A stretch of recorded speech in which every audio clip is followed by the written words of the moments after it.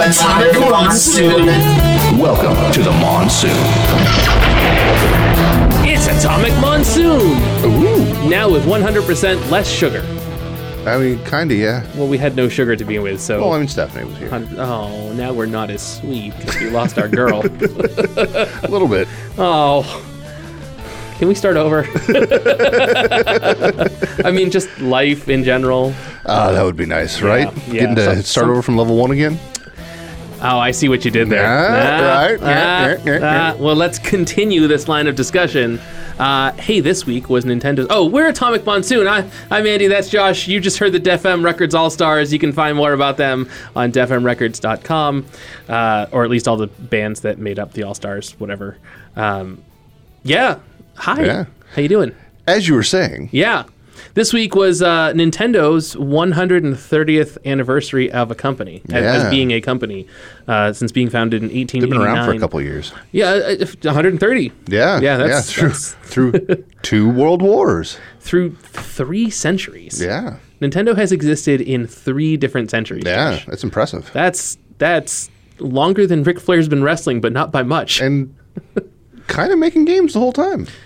Yeah, in some way or form. Yeah. Yeah. They started making Hanafuda playing cards, which are... Hey, you're braver than me trying to pronounce that. I have a roommate that was a Japanese major, so I have a... I cannot See, I've been trying pronounce... to learn it while you sleep stuff, and Yeah. I'm an insomniac, so I don't sleep, so I just don't learn it. Oh, so everything's just omelette du fromage for you? Okay. There's one person that was a big fan of Dexter's Lab who will get that joke. Okay. I don't know who it is, but one person, Yeah. I'm sure, who listened to this will be like, I remember Dexter's Laboratory. Omelette du fromage. Yeah. Soccer hooligan, that's about the language I speak. I don't speak soccer hooligan. Yeah. I don't speak soccer or hooligan, so... Yeah. Yeah. It's almost pikey a little bit, but yeah. Okay. So Nintendo, they're kind of a big deal in pop culture, right? Yeah, they've been around for a little while. There was a point where if you were alive in the 80s that it wasn't called anything other than, are you playing Nintendo? It doesn't matter if you were standing in front of an arcade game, Right. a computer, Right. or anything. It's Tiger true. Electronics handheld in your hand. It was, you're playing Nintendo? Yeah. Yeah, Nintendo just became so synonymous with video games. It's like Kleenex and facial tissues. Band-Aid. Or Band-Aid Yeah. and adhesive medical strips. Yeah.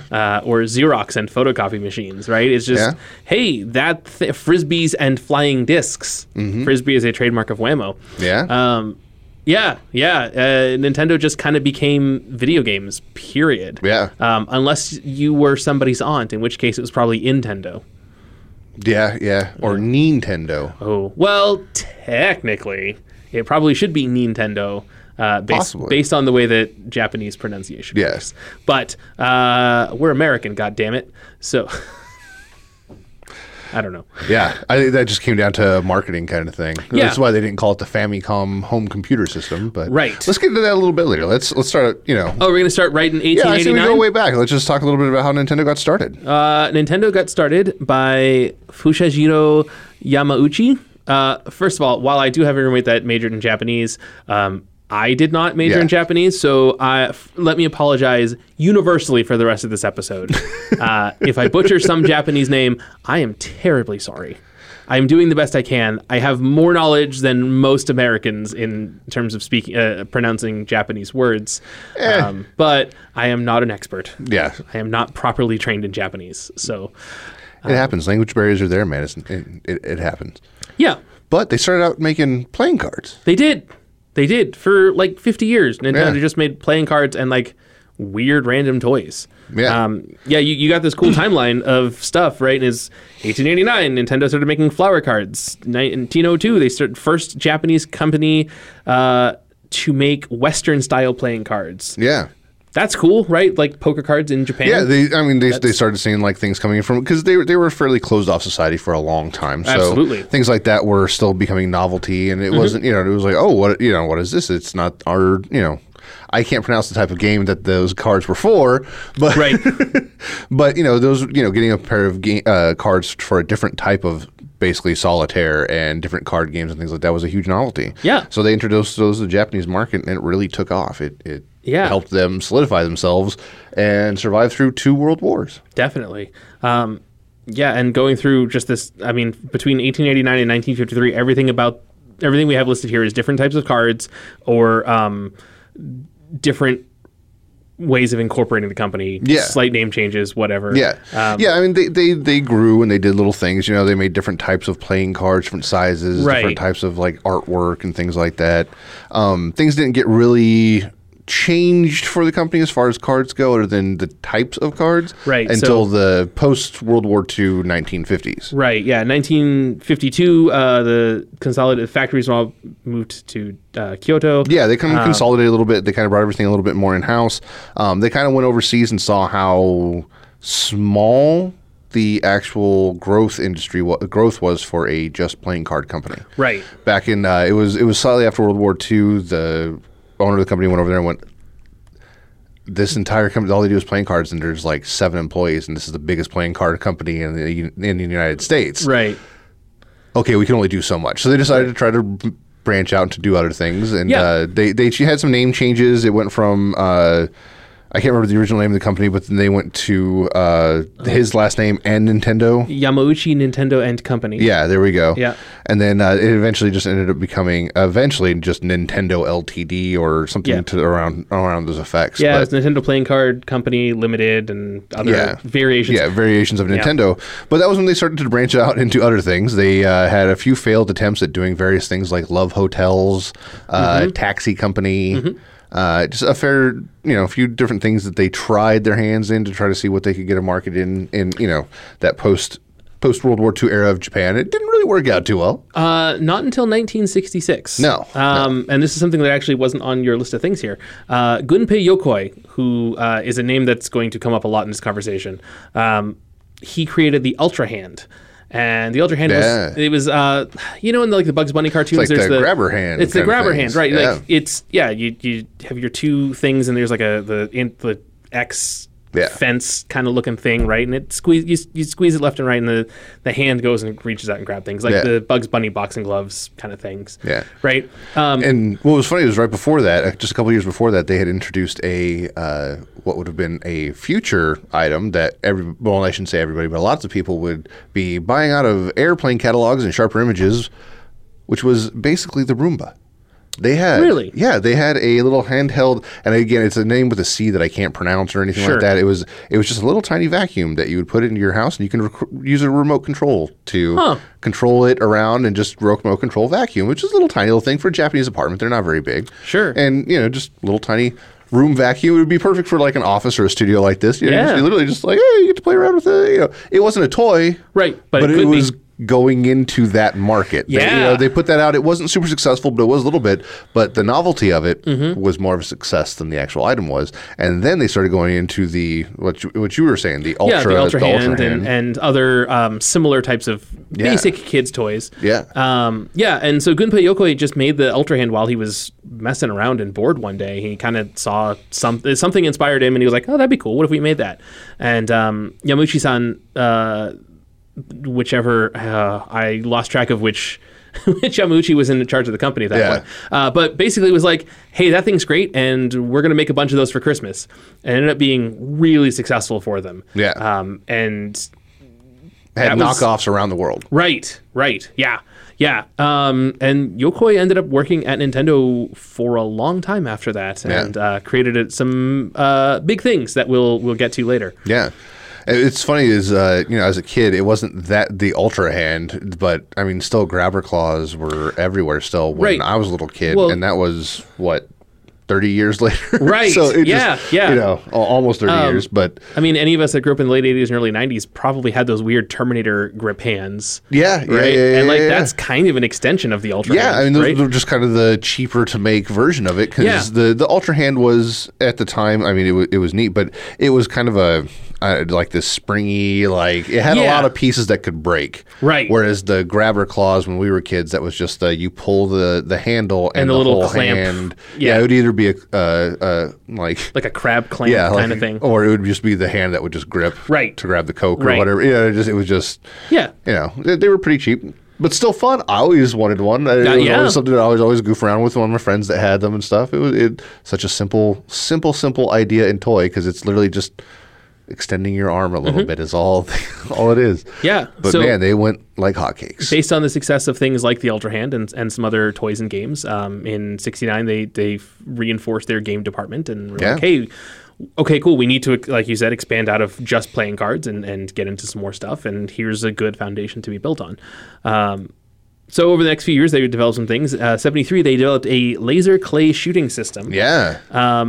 Which was the foundation for Duck Hunt. Yeah. It had some success and some failure. Right. It didn't go over great worldwide. No, but it was really successful in Japan. Yeah. Yeah. So they tried to incorporate it in more than just Japan. They didn't. That was a failure. But in Japan, it was a thing. It was, I mean, arcades in Japan, and it was. They had other things other than the laser clay pigeon thing. It was. Yeah. Eventually, they had a bunch of different light games and stuff. They really got into it. Right. The first 3 light gun games that came out for the NES were Duck Hunt and Gumshoe and Hogan's Alley. Yeah. And all 3 of those have their origins in the light gun game, or laser clay shooting game that they came up with for effectively arcades. Yeah. The reason they didn't take hold worldwide is because it's a big installation. Yeah. And it was like putting a bowling alley into your arcade. Right. Like, without having a bowling alley. Yeah. And in fact, a lot of them were made from abandoned bowling alleys. Oh, that's funny. So that would be why they look like bowling alleys. Yeah. That's actually pretty funny. Yeah. And there were home versions of some of those games as well, like the Duck Hunt one. You can find images and stuff that out online and everything, and just see it was just the early precursor to the Zapper. Yeah. And in fact, there's one toy, and I think it was on. I want to say Jeremy Parish's YouTube website. It may have been The Gaming Historian, and both The Gaming Historian and Jeremy Parish do wonderful video game history series. Oh, yeah. And they get into very specific detail. They do. And dates and times and everything. One of them, and unfortunately I forget which one, but you should check out both of them and subscribe to both of them on YouTube. One of them had a sample of one of the old toys, and it was like this wooden little like action figure kind of guy. Yeah. And you'd shoot him with the light gun and he'd fall over. And then you'd hit a button or pull a string or something and he'd stand back up. And then you could shoot him with the light gun again and he would fall over. Fall back over. And it was kind of this cool little like light gun toy. Yeah. Absolutely was the predecessor to the Zapper. Yeah. And yeah. But they innovated a lot with that. And they started getting a lot into. They were one of the first companies to incorporate electronics into toys in Japan, as far as Japanese manufacturers go. Yeah. They started bringing like a lot of like the light gun technology and things like that into different types of toys, and started making different toys with different types of electronic components to it. Just depending on if it was a wind up toy or a light gun or just different. They started really innovating a lot over there for Japan. Right. And they were one of the companies that really helped bring a lot of the a lot of people today and think of Japan as this like technological, like, you know what I mean? They make all the cool stuff first kind of thing, and they do for a lot of technology, but it wasn't always that way. No, for sure. Nintendo was definitely one of the companies. I'm not saying that they were the first to do it or anything like that, but they were definitely one of the leaders as far as bringing them up to the technological innovations that they still provide. Right. With a lot of the different like handheld devices and different just innovations they made with their televisions and other things. Like Samsung and a lot of those companies, they got their start with a lot of those Japanese companies that were over there. Yeah, and quite frankly, it's easier to do in Japan because it's such a significantly smaller country. Yeah. Like when you don't have to produce, when you can produce 50,000 of something instead of 5 million of something as a test, like, yeah, let's test it in a smaller market. Let's see if, putting a camera on your cell phone is a good idea and people will actually use that. Yeah, and with just the Japanese society having such dense population pockets and everything in such small areas, and it's a great testing ground for a lot of those things and a lot of little innovations to see, okay, hey, we can make this slightly better, and we see how a large group of people use this that are all together, and just it's interesting to see how that works. But Nintendo, a leader. We'll get back to test marketing at Nintendo in a little bit. Let's see, what else we got here? Jumping ahead kind of through the 70s, just more experimentation with electronics and early video game stuff. Yeah, they were trying to do a lot of like make video games. I'm trying to think the Game and Watch series, that kind of stuff that they were trying to innovate and get that going. It was all very interesting. It was. Yeah. It was a lot of handheld stuff even early on. Yeah. Gunpei Yokoi also innovated the Game & Watch series. Yeah. He had this interesting design philosophy, which wasn't one of the things that Nintendo gets kind of dissed on now for is that Sony and Microsoft are always like, hey, let's get the biggest bit of technology. Let's get the newest thing in our game consoles. And Nintendo doesn't. No. And that's because their thinking is rather than going for the latest and greatest thing that we don't really know how it works, let's find a solid piece of technology that's maybe a generation or two older that we have figured out how to exploit and can get and manufacture cheaply.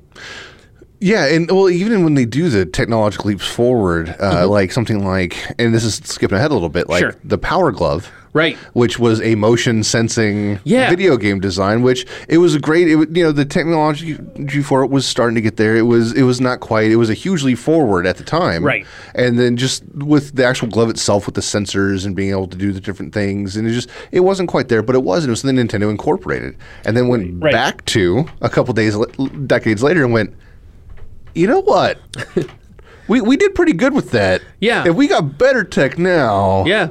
Let's try to get it. What if we didn't make it a whole glove? What if we just had fun with this little remote? Instead of having a glove, it's just one little thing that you got right here. We'd have to worry about pressure sensor technology in the fingers or any of that stuff, or any a big dangling cord, and just this free floating thing here. Yeah.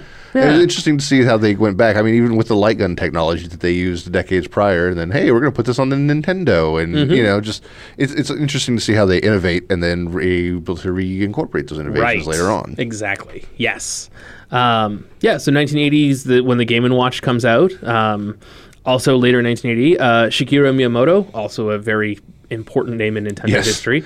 In video game history, period. Designed Donkey Kong. Yeah. You might have heard of that character. He's a giant ape. Yeah. And his carpenter rival, who was named Jumpman. Yeah. Jumpman later got renamed Mario after the landlord of Nintendo of America's headquarters. Who just happens kind of. When did they change him to a plumber from a lumber or a carpenter? A carpenter. Do you know? I believe that was actually the Super Mario Brothers Super Show. Was it? Okay. I don't think that the word plumber may have appeared in the American version of the Super Mario Brothers. Because even in the Wrecking Brothers, there was no plumbing in that. No, yeah. Or Wrecking Crew, sorry, Wrecking Crew, not Wrecking Brothers. I'm sorry. I forgive you. 1981, Donkey Kong becomes a worldwide phenomenon.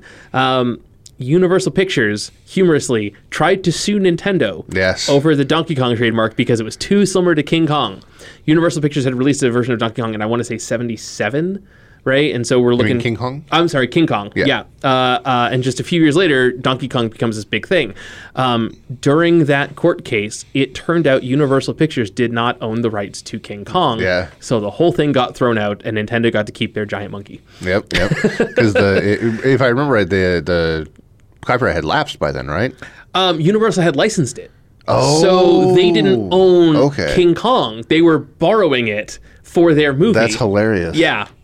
And I think by that point King Kong may have hit public domain or something. I don't know the specifics. I just know Universal tried to sue to basically cash in on the success of Donkey Kong. Yeah. And it turned out they did not own King Kong, so they couldn't. Like their lawsuit was just thrown out because you don't have a case. Yeah. You don't own the thing you're claiming you own. So bye.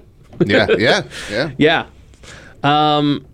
So 1983, the Famicom starts coming out in Japan. Yeah. Which is a pretty big deal. Kind of, yeah. Yeah, because the whole video game crash. So in America, E.T. killed everything. Yeah, it's funny. Everyone blames E.T., but there were so many other factors leading up to. So many. It's the one thing people can point at. It's this. I mean, E.T. was the straw that broke the camel's back. Yeah, I'll give you that. It's the one thing where they can actually go like, there's legitimately a landfill full of video games. Right. Yeah. But the Famicom or Family Computer comes out in Japan, and suddenly you can have better quality video games at home than the Atari would let you have.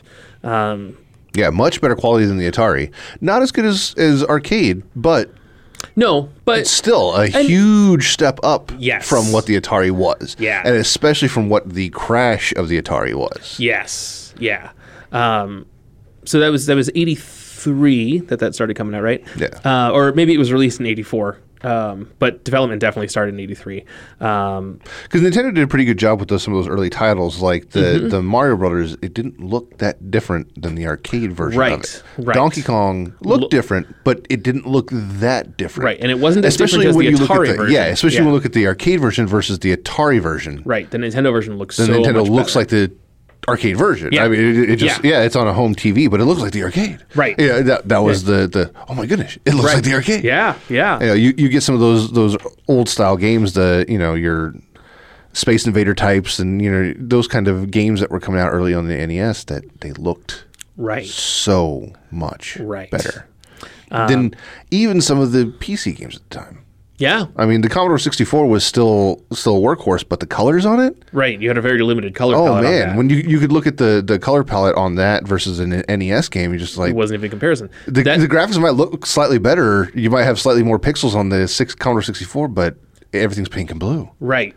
And the NES had that 64 color palette. Yeah. You look at games like specifically Mega Man on the Right. Commodore 64 versus the NES. Mega Man looks beautiful on the Commodore 64, and all those Right, nice pixels and big everything, sprite and everything. But it's as soon as you start moving or shooting or doing anything, and everything's pink, Yeah. it looks terrible. Right. It's funny too that Nintendo had a 64 color palette, right? Yeah. But like 8 of those are just black. So Different shades of black. no, well, different shades of #0000000. Like it's just all there's 8 colors of black. But whatever. Like it's still 52 colors or 56 colors is still more than any other game console at the time. Yeah. Especially if you go back and look at the last thing that most people had, which was the Atari. Right.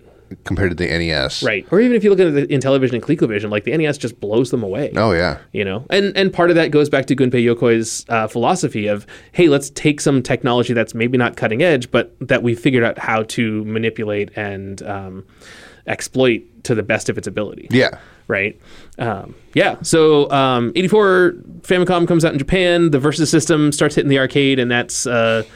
at least Japanese arcades, and it's Nintendo in the arcade basically. Yeah. But some altered 2-player versions. 1985, end of 1985, going back to the test market thing. The NES is released in America in New York and Los Angeles. Everyone kind of points to 85 as like, oh, the NES came to America in 85, and it's like, well, kind of. It came to the 2 biggest cities, mostly in like Sears shopping mall, like Sears department stores. Wow. Sears department stores and some shopping centers. Very few kids. I mean, a lot of kids in those areas, but overall, very few people got a Nintendo in 85. Yeah. It wasn't mass rolled out until summer of 86. Yeah, because I don't even think it wasn't even in the Sears catalog in 85, was it? No, it was too new. Yeah. The catalog was like printed by the time that Nintendo was setting up their install bases. Yeah. Gunpei Yokoi designed Rob the Robot. Yeah. Which I never had and always wanted. I also never had a Rob. I've had a few chances. He's always been a little bit more than I've wanted to pay for him. He is a cool looking thing, but he only works with 2 games, but that's all he had to work with. Yeah. The thing that Nintendo did, and this is kind of an infamous story at this point, right? They redesigned the Famicom into the Nintendo Entertainment System so that it looked more like a VCR or like a piece of equipment you would have. Yeah. So that it didn't look like video games, because they knew the American market was very fragile, and people were very weary of jumping back into video games because of the big crash in 83. It looked as different from the Atari as it possibly could. Right. And the other top inserting... Right, it wasn't a top-loading console. You had the front-loading thing like a VCR that or closed, Betamax. that you couldn't see the game or anything inside of. And they redesigned the cartridges so that they were bigger and looked more like a VCR tape than the Famicom cartridges And they could fit on the shelf with your VCRs in the box. Yes, they could. Yeah. And then Rob the Robot was designed to make the Nintendo have the appearance of being a toy. Yeah. So, hey, it's not a video game. It's a toy and an electronic system. Exactly. That's why it came with the light gun. Yes. That was another thing. Right. The Zapper was another thing. Reusing the technology from those previous arcade things that we talked about. Because that was an arcade thing. That didn't have anything to do with video game systems. Right. Yeah, that was an arcade thing. Yeah. So Nintendo did their research. They looked into the American market and they said, hey, we're killing it in Japan, but we know that there's more people in the United States and therefore more money to be made. Yeah. So, while Nintendo has been and still is a, Japan market first, they know that there's a lot of money in the U.S. Yeah. And so they did their research and they redesigned everything to appeal to the American audience. And I'll be damned if it didn't work. Yeah. Oh, it worked. And it brought back the video game market. It did. It absolutely did. I mean, we wouldn't have... I think it's safe to say we wouldn't have any of the stuff that we have as far as video games go if it hadn't been for Nintendo bringing back the market when they did. It might have come back later. Yeah. But I don't think we would have the video game industry we have today if it hadn't been for Nintendo bringing back what they did. You're probably right. I think that there's the possibility that the Sega Master System may have occupied the space that the Nintendo occupied 2 years later. Because the Master System came out 2 years after the NES. Yeah. And there's a possibility that, but I don't know if Sega at the time would have even had the success that they had if it not hadn't for been the for NES. the NES. Right. Because the Master System didn't look like the Nintendo. No, it looked more like the Atari. Yeah. It looked like a video game system. And I remember when we were looking at stuff like that, my dad was hesitant to even look at the Sega stuff. Right. Because it looked like video games. Yeah. It was like, it looks like the Atari. Yeah. So who knows? Yeah, I mean, even the black cartridge for the game. Like, I remember my dad distinctly being like, that looks like Atari stuff. You don't want that. Yeah. Like, yeah. Isn't that interesting? Yeah. Right? Like, it's not Atari, but it looks enough like it. Yeah. That, maybe not. Yeah. Because, I mean, I even had we had gotten it at a yard sale when I was a kid, one of the original little Pong plug and play TV things and stuff like that. And I remember he was like, it's trash. It's Atari. Yeah. It just that name it was completely tarnished at that point. It's just like it's trash, and they really never recovered from that ever. So we're gonna jump ahead a bit because I just realized we've already gone through half the episode. 86, the Famicom Disk System came out in Japan, which is. I highly recommend looking up the Gaming Historian's video on the gaming disk system. It's a fascinating piece of technology. We did not get it over here. Probably better that we did not. I think that... No, it would have been too much, I think, for the American market at the time with the collapse that had happened and everything with our way our media and stock market, everything work. It wouldn't have been a good move for that, but it's fascinating. It's really worth watching. The Gaming Historian stuff on it. Let's see, 1988, Nintendo Power's first issue came out. Yeah, which was a huge success in America. Yes, I want to give a quick shout out to my buddy TJ, who when I asked on my personal Facebook account for Nintendo Memories, he was the first one. First comment was Nintendo Power. So thank you for reminding me of that, because I would have forgotten it completely. You know, it's funny. There are a ton of people that have little stories about, I got my name in Nintendo Power for this or that, like celebrities and all kinds of video game industry people that like, me and my brother, we submitted a score in an issue, blah, blah, blah. You can see our names. Yeah. And go back. Yep, there it is. There's, For sure. Yeah, which is awesome, right? Yeah. Like everyone that contributed to Nintendo Power, even if just getting a letter. Liefeld. But everyone that contributed, even getting a letter printed, like they're part of Nintendo history. Yeah. Unfortunately, Nintendo Power got canceled in 2012 due to, just the magazine industry, market declining. But it does exist again. It relaunched in 2017 as a podcast. So basically the modern version of a magazine. Yeah. Much like what we're doing now. Listen to us first. Unless you just want Nintendo shilling stuff at you, basically. Which is what Nintendo Directs are for. Yeah. 1989. Also designed by Gunpei Yokoi, our good friend. Yeah. The Nintendo Game Boy. Yeah. We did a whole episode on handheld gaming, so I don't want to get too into that. But wonderful bit of technology. Arguably the most successful video game console ever. There's arguments to be made for like units sold versus, but then like failure rate, and there's arguments to be had between that and the PlayStation 2 and a couple others. But I would say just because of the longevity of the Game Boy, I give it. And if we count the Game Boy's predecessors, well, the ones that follow it. That's not predecessors. Predecessors come before. Oh, that's right. Successors. Successors. If we count the DS, the 3DS, and even the Switch. Well, I mean, if you want to go that, then you can just go all the way back to Game & Watch. Yeah. Yeah. Because the modern ones look like the Game & Watch. It's really true. And even the Game Boy looks like a fancy souped-up Game & Watch. Yeah, So, I mean, I would say, though, but the Game Boy is a brand, just period. Yeah. Just yeah. good grief. Also, as we know, the U.S. Game Boy shipped with Tetris. Yes. Once again, I'm going to refer to the Gaming Historian. If you have not watched the Gaming Historian's episode on Tetris, it is 46 minutes long or something. It is like a crash course in international copyright law. Yeah. It is incredibly fascinating, and you never would have guessed that Tetris had so much weird, like, people, like, black market selling rights to Tetris. Yeah. Gaming Historians on YouTube. Of all things. Tetris. Yeah. Right? This thing that I play for free now on my Switch with Tetris 99. And I've really gotten into these daily challenges, and it's kind of sickening. It's okay. I've been playing a gacha game for 3 years straight, so I understand. That's fair. Yeah. But definitely, if nothing else, if you get nothing else from this episode, go to YouTube, look up Gaming Historian Tetris. It's like I said, 45, 48 minutes long, something like that. It is incredibly fascinating and not at all what I expected when I turned that video on. Yeah. A lot of fun. 1990, Super Famicom.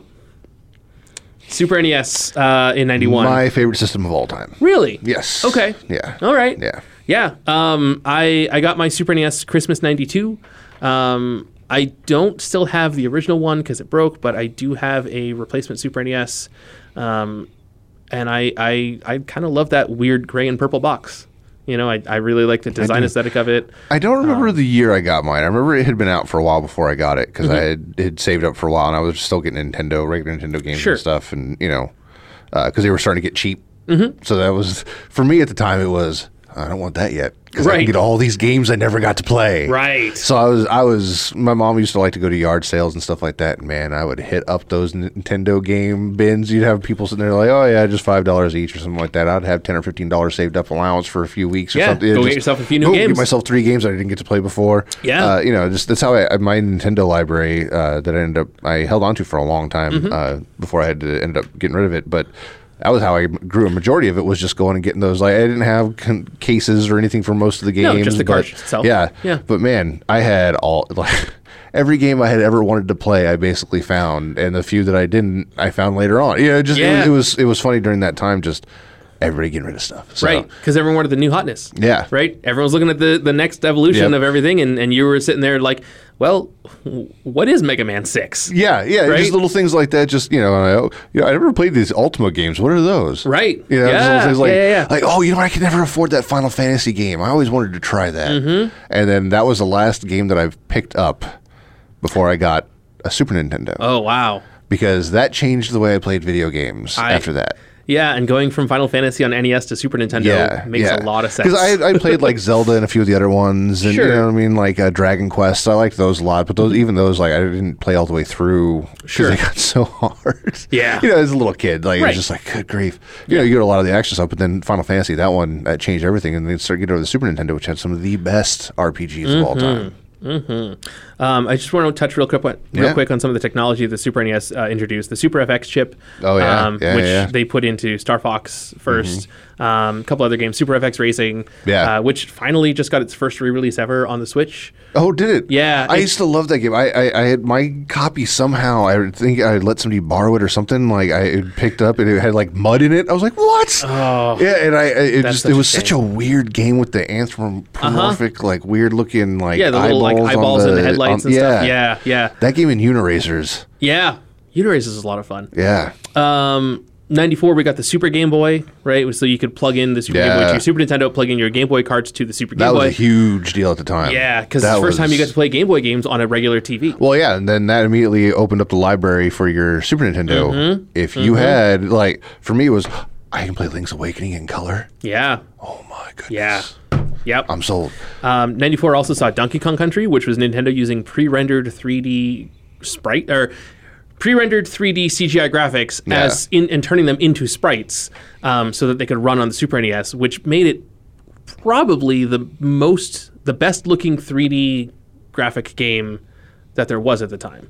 It's still beautiful. It's still beautiful. The first Donkey Kong Country still looks really good, and that game came out in 1994. That game's even 25 years old. Super Mario World on the Super Nintendo Still looks really good. still looks fantastic. Right. A lot of those There is something timeless. Nintendo games. Yeah. That whole philosophy of doesn't need to be don't the go for best technology. Right. It needs to be the best this technology can do. Right.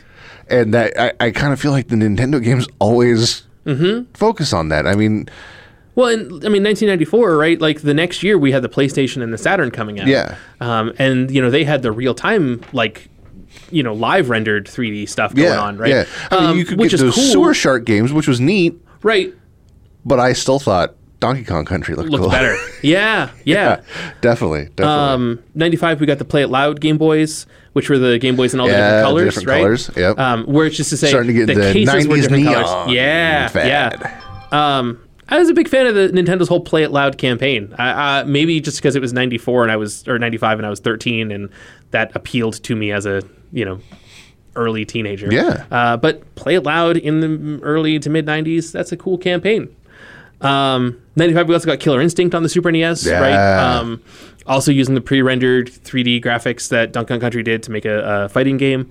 That game was so neat when it first came out, man. There was Yeah. nothing like it just looked and played so different than everything. Because we had Right. Mortal Kombat and Street Fighter, but Killer Instinct was so fast. Right. Yeah. At the time, it was such a yeah. step of difference, in just the wait, how many hit combo? What is going on here?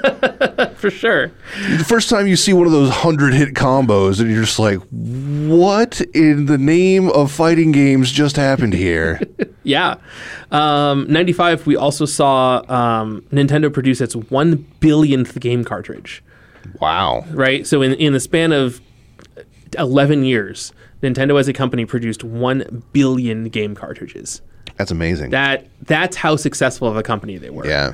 And you got to give it to Nintendo because a lot of people don't like the way they did some of their business practices as far as you can only release so many titles as a third party company. You Right. can only do these things. You have to get our Nintendo seal of approval. You have to do this. Right. But at the same time, Nintendo was in a unique position to where they were rebuilding the video game market Right. on their own shoulders for the most part. So it's hard. It's easy to criticize. Oh, you shouldn't have done that. We could have had even better games and done these.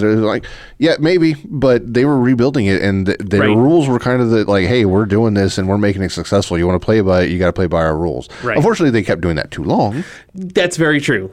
But they in whatever defense, and I in the mid to late 80s, yeah, absolutely. Hey, Nintendo was kind of the only game in town. Whatever, no one was buying Later on, Nintendo. that hurt them once with the whole 10 Sony 10 years of doing that. Yeah. Went on too long. That's why Sega was able to get that little niche in the market, and then Sony eventually, it's just because Nintendo was a little too stringent about how they did those things. 1995 also saw the Virtual Boy. Yeah. Also, unfortunately, designed by Gunpei Yokoi. Yeah. That would be kind of his last big thing that he did for Nintendo. Yeah. Going all the way back to 1966 to 1995. That's a long lineage of being at the company, right? Yeah. He did redesign the Game Boy as the Game Boy Pocket, right, to make it a little smaller, a little more compact, so you could actually fit it in your back pocket. And unfortunately, that was also And that was literally the last thing. Well, it did okay, but at that point there were so many Game Boys that it was considered by the company also a failure. Unfortunately, and it was one of the things where if you had a Game Boy, why did you need a different Game Boy? And that was kind of right. There wasn't enough of a market at that point. Right. The market was getting ready for the next technological jump. Right, which would be the Game Boy Color a year later. Which the Game Boy was still putting out things that looked good. Yeah. But it was ready for that technological Yes. jump. The green, the 12 colors of green, we were done with it. We had a Game Boy, Game Boy Color thing, and just... In fairness, the Game Boy Pocket was closer to just straight gray. Yeah. Right? It didn't have the pea soup green But screen. It still was but the still, same. it was hey, it's still a black and white thing, and it's, the mid-90s. When did the Game Boy Color come out? I can't remember. I want to say 98. Probably right around there. That sounds yeah, about right. 97 or 98. This list gets a lot more detailed as we get further into it. Yeah. We are not going to be able to get past the 90s. No. Nintendo, though, they keep innovating, though. I mean, even through their downtimes, where they had their downtimes with the 64, even though... The Nintendo 64 was huge. It was, but it was also... It didn't win It didn't win against the PlayStation. No. But it beat the Saturn. Oh, definitely. It beat the Neo Geo CD. Yeah. Right? The CDI, the 3DO. It was just a setback for them because they lost so much. They lost a lot of market share. Yeah. Because of their earlier, like we said, their earlier business practices keep continuing to be kind of draconian in the way they did business. But at the same time, they still revolutionized. Right. Mario 64? There are people who still say Mario 64 is one of the greatest games of all time. There are people who still say that Legend of Zelda Ocarina of Time is the greatest game of all time. I vehemently disagree with them, but there are a lot of people who say that it's the greatest game of all time. When you look, though, at the PlayStation Saturn 3D games that they had. Don't hold up. And then go to the Super Mario 64 game. Right. The controls, yeah, light years different. Yeah. No, every so often I'll pull out like Nights into Dreams for my Saturn, or I just bought Bug last summer. Which is a great... They are both great games. They pale in comparison to Mario 64. Yeah. And Nights, I feel like that one was kind of a lead into the analog controllers and stuff. Yeah, and it came back with one. Yeah. And it was great. It wasn't as good as Mario 64, but the stuff that was over on the PlayStation at the time, I mean, look at Resident Evil. Right. Pressing up and doing the horrible tank controls and stuff they had on those kind of games. Like they didn't have the controls were terrible. And then Nintendo's like, hey, we're gonna go with this analog controller and here's 3D gaming all of a sudden. Here's Mario 64, a tech demo that is arguably one of the best games ever. Yeah. Right? And like how is your tech demo one of the best games ever? And that revolutionized the 64 because just controllers and everything else. Because after that within point, 2 years, everything had analog sticks. And everything had gotten away from sticks. Yeah. Everything had gotten as far away from sticks as they could unless you were buying a fighting controller. Right. They was just like, no, we don't want to do sticks anymore. Look at the PlayStation. The PlayStation controller still, their D-pad is 4 buttons. Yeah. It's not a pad. It's 4, but it's under the thing. The visual is it is 4 buttons, so that you look at a PlayStation controller face, and it is 4 buttons and now 2 analog sticks. Yeah. Right? Like, but that's how far. And then there were 4 buttons on, like 4 shoulder buttons on the top. Nintendo also revolutionized the shoulder buttons, right? With the LNR and Super NES. Yep. Just so much that we have in video games comes from Nintendo, and thank you. I love Nintendo. I mean, they've got their faults, they've got their good things. One of my favorite things about them is that, like you had said before, that philosophy of like, let's do the best we can with the technology we have, kind of stuff. I think that's always shown. I mean, it just one of my all-time favorite games, as far as Nintendo games, period, is, and I really want to get a Switch so I can play it. The Link's Awakening. Yes. Love that game. I really want to play the remake really bad. I have bought that game over and over and over and over again over the years in different versions and on digital, and every time there was a Game Boy Color version, I gotta go get that one. And that game, it started off as kind of like a joke. It was people in Nintendo putting together pieces and like all of a sudden like, oh hey, we got this game, and I'm going like, oh, it's for the Game Boy, go ahead, make it. Yeah. Go ahead. You can do whatever you want. Like, just go for it. It's for the Game Boy. It doesn't matter. Yeah. And it ended up revolutionizing the way Zelda games went from that point forward. There are so many things that come out of Link's Awakening. The fishing. Right. Just so much came from like being able to combine items. Like just so much stuff came from that game. The kind of weird mission quest that Zelda's become. Yeah. Or had become for a long time. So many strange things. And they got to incorporate so many random things like chain chomps and Goombas. Right. Because it was on the Game Boy. They got to do whatever the heck they wanted to and just go for it. A crane mini game. Like just a lot of weird things. Some kind of trippy story with a fish that's sleeping on a mountain. It would but it ended up becoming one of the most endearing games, and it was just them perfecting a little bit of technology, because that's still an amazing looking game on the Game Boy. Even by today's standards, that game looks great on the Game Boy. The Nintendo 64 brought us GoldenEye. Yeah. Right? And without GoldenEye, I swear first-person shooters would not be as prevalent as they are now. Yeah, they were starting to die off pretty hard. Yeah. They were. The Doom series was kind of stagnant and everything. Yeah. It had all kind of died off because everything was more console than it was. There was still PC gaming. I'm not saying it was. Quake was kind of a big Quake deal. Arena and stuff, but nothing. It wasn't. If not for GoldenEye on the N64. As much as like people don't like to remember it, that was a people playing on LAN parties. Like it was there were people playing it, but it wasn't as celebrated as esports are today for the people that were playing Quake Arena and things like that. It was definitely It was a market, but those of us that were playing were not a lot of people. Well, and not a lot of people were. I mean, there were a lot of PC gamers, but they weren't. They were A lot of very people didn't have computers that could play right video games. Right. You know, it was still kind of the Wild West of PCs in It general. was, and it was the and early no days one of was the making internet. anything for and Macs. It was, it was such a weird time where technology was advancing so fast. Like graphics card, what is a graphics card? What does that mean? What? Yeah. So we got the 2001. We had the GameCube come out. Yeah, great system. Yes. Yeah. I sort of had checked out 2001. I was starting college, and so I had sort of checked out of a lot of video game stuff. I got really into the PlayStation 2, the Dreamcast and the PlayStation 2. Okay. So my Nintendo knowledge at that point gets sort of blank. I was a diehard for the GameCube, man. Sure. I was touting it when everybody else was telling me I was crazy. I went and picked it up launch day and everything, and there were a lot of really fun games on GameCube. I played a ton of Smash Brothers Melee with my brother. Yeah. And that game is still like one of the top draws at Evo every year. Oh yeah, right? Great game. I still love that game to death. Mario Kart Double Dash, I still think is the best Mario Kart game. That game is super fun. I really enjoyed Donkey Konga. Yeah. Right? With the bongo controller. Yeah. Right? Yeah. There was two of those. There was, yeah. And the Jungle Beat game where you play Donkey Kong Country with the Congos. Yeah. Bongos. Congos is one. Congos is one. Bongos is two. But Donkey Konga is a better pun. Yeah, I think they called them Congos though with a K. Whatever. Like I think that was actually right. I could be wrong on that. It could be. Yeah. Not important. No. They were fun to use. Yes. There was something else on the GameCube. Oh, the Metal Gear Solid remake, which wasn't from Nintendo. It's third party. But no, but it was great. The Resident Evil remake, which is getting re-put on all kinds of consoles still to this day. Yeah. The Zelda, the Twilight Princess. Yeah. Amazing game. Yes. There was one of my all-time favorite games on a Nintendo system, the Perfect Dark. Or not Perfect Dark, I'm sorry. Oh, God, I just had a brain fart. It was... Perfect Darkness.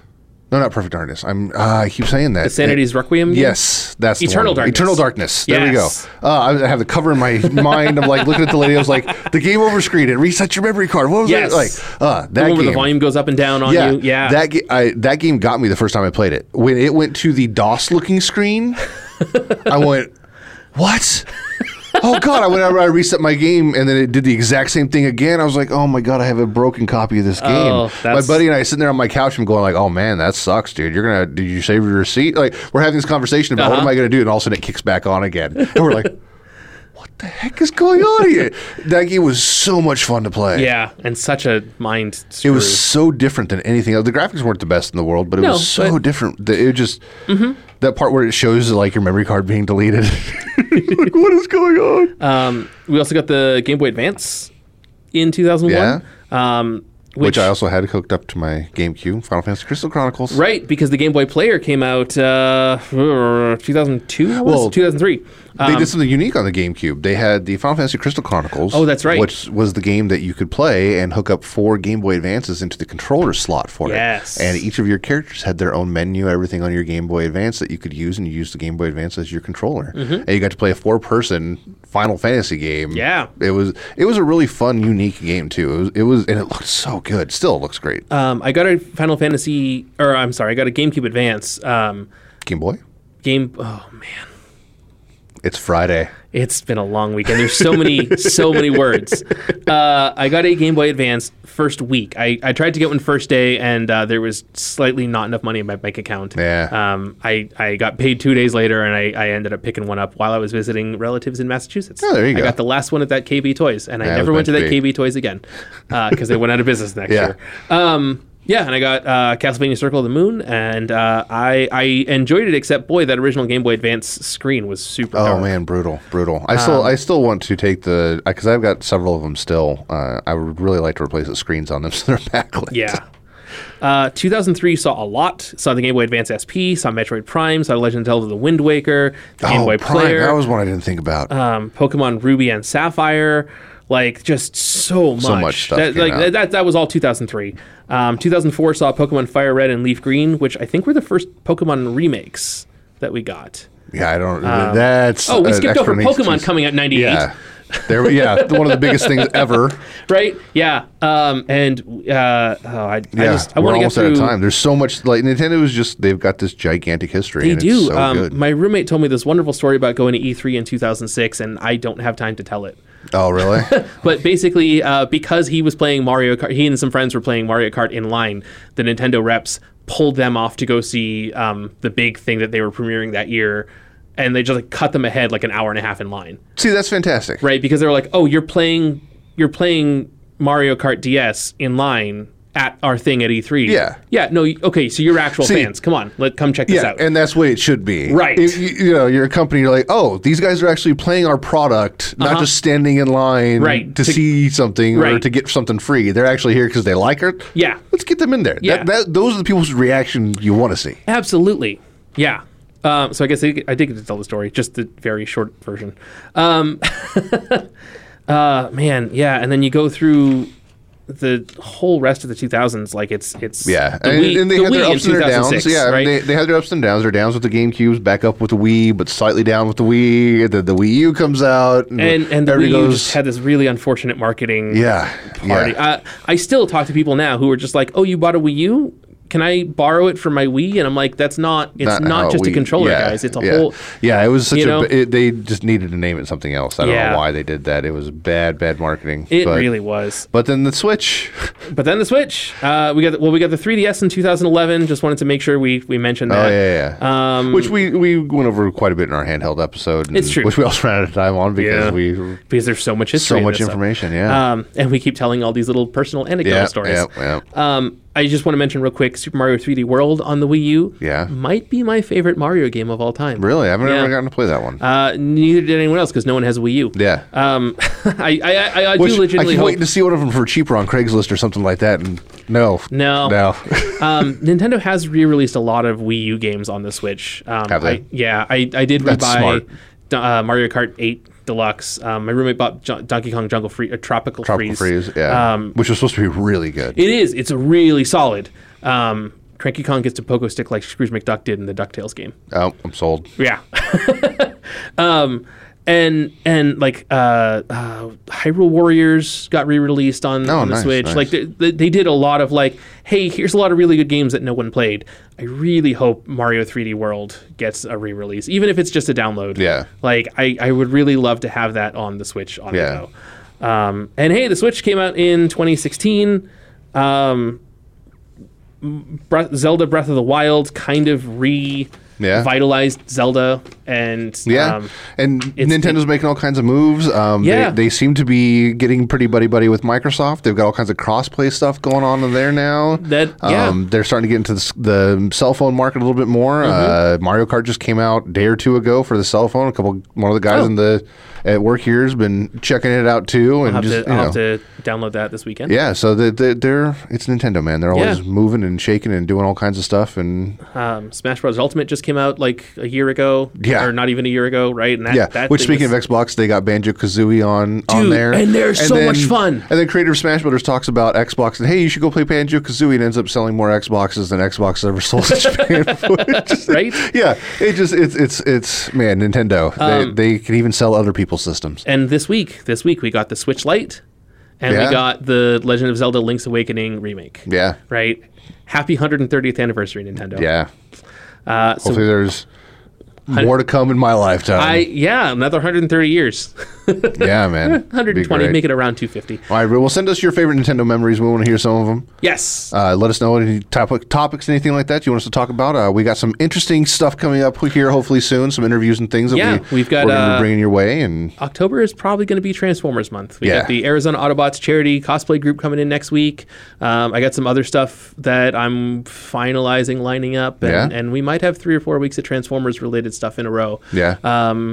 Hopefully, fingers crossed, everyone is able to finalize everything. Schedules line up and everything like that. But we're hoping to bring you guys some fun here for October, and we'll see how things go. And send us your stories. We want to hear how you guys remember Nintendo, your fond memories, maybe your not so fond memories of Nintendo, whatever it is. Let us know. Hit us up on the socials, and Atomic Monsoon everywhere.